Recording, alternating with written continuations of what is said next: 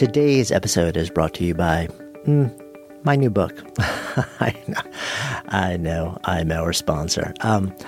So you guys have heard me talk about it in the past, I think towards the end of last year.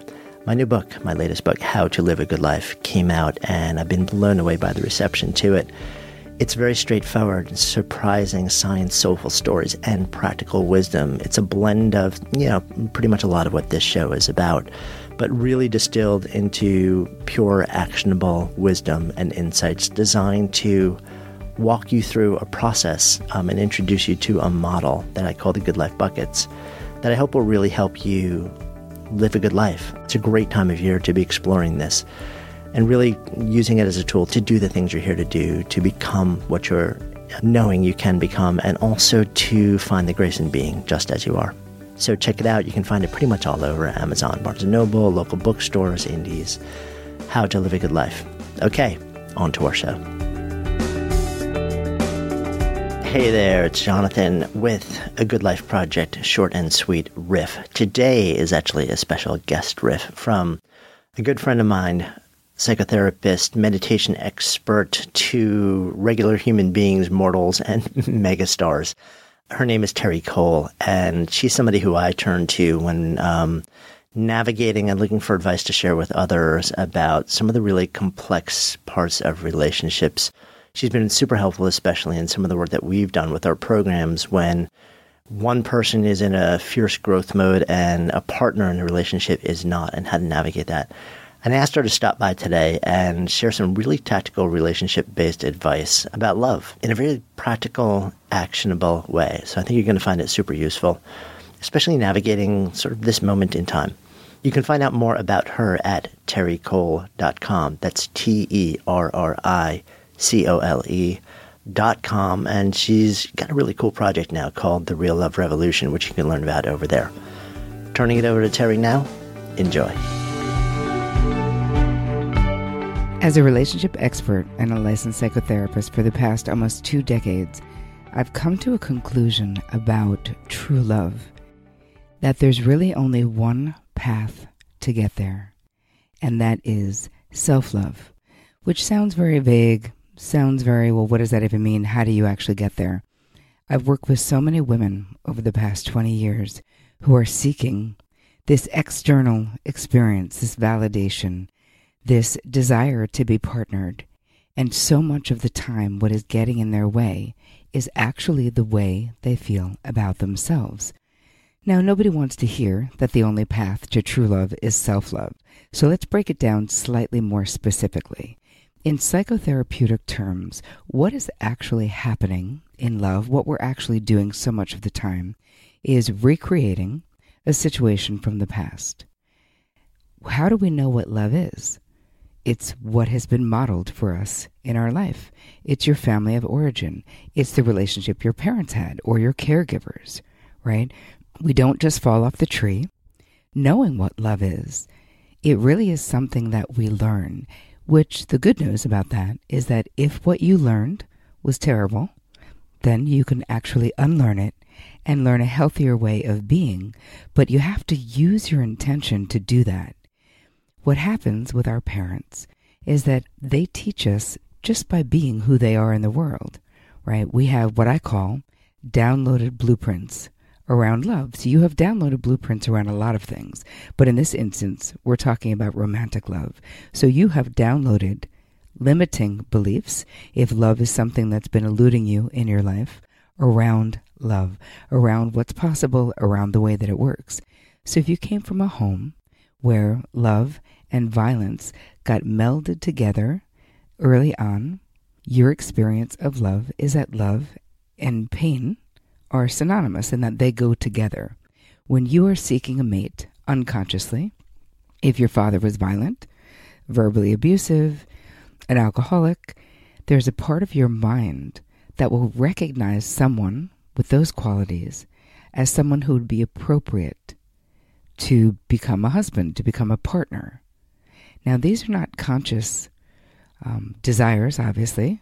Nobody is looking to fall in love with an alcoholic because, as they say, alcoholics don't have relationships, they take hostages. And I can tell you from personal experience that is incredibly true and so painful. But unless you bring this unconscious material, which is what I like to say is in the basement of your mind, up into the main part of the house, you won't be able to dislodge this pattern. It's a pattern of behavior that you will be compelled towards this behavior, even if that behavior does not give you what it is you say that you want. So the question is it really about calling in the one? So I'm thinking about all these dating books and apps and all of that, where is it really about becoming, there's all these things out there for women becoming subservient, sort of making your man feel like a hero, quote unquote, all these other things that as a psychotherapist, I look at it and say, no, that's like the wrong avenue, because the truth around love is that wherever you go, there you'll be with the same unresolved things that are driving your behavior in a way that you don't want it to be. So I don't see any of this as magical. I like to say it's not magic, it's psychology, because that's the truth. And maybe, we look at movies and television and look at our all of us have these common stories that we've seen, from Cinderella to Pretty Woman, that teach us that, either men could be saving women, or that there's if the stars align properly, we could find our beloved.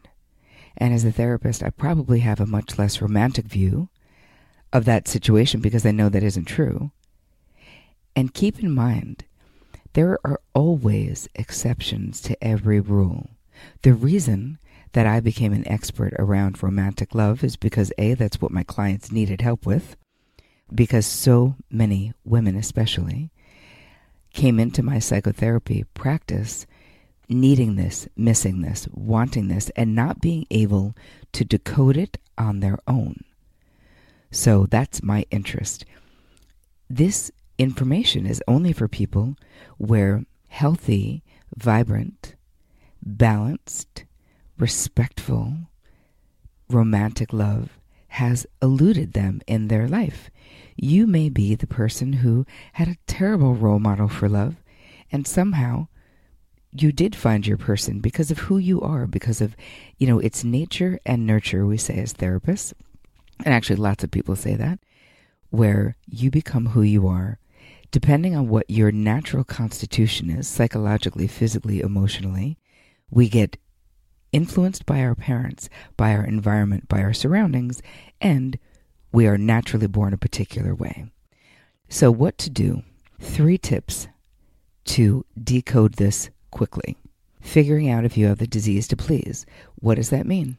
If you constantly need other people's approval. So the 4 questions to determine if you have this is, do you say yes when you really want to say no? Do you prioritize everyone else's needs above your own? Do you avoid a confrontation at all costs? And do you apologize often, not only when you're not sorry, but when you're angry? So, if you said yes to one or more of those questions, you have some version of the disease to please. And this gets in the way of you being your authentic self. And it gets in the way of you being able to ask for what you want in a relationship, or even know who you really are. So it's really important that that gets handled.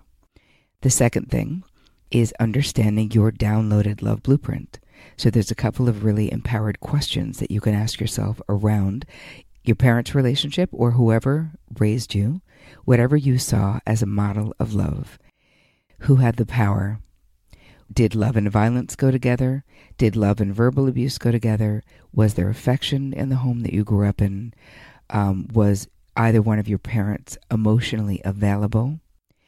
These are all questions. Was there affection, right, in your home? These are all questions that if you start answering, you may see a theme in your own romantic life, that you've been repeating something that you've seen. And the third tip that I can give you is, how can you figure out if you're having a transference? What does that actually mean? Transference means that in current time, you are actually responding in a situation, being fueled by an earlier injury that was not healed. So, to figure out if you're having a transference in a romantic situation, in a work situation, because how you are anywhere is how you are everywhere, right? You've heard that phrase, how you do anything is how you do everything. Well, this is the same in a relationship. And so in the work that I do, I don't just isolate it as romantic, because I promise you, if you have the disease to please in your romantic relationships, you probably have it in your family relationships, and you probably have it in your friendships. So this is about you. Everything comes back to you as a person. It's not about the outside circumstances.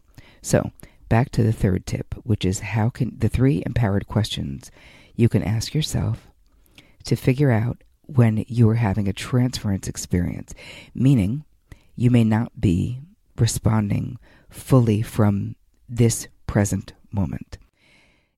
The first question is, who does this person remind me of? The second question is, why is this familiar to me?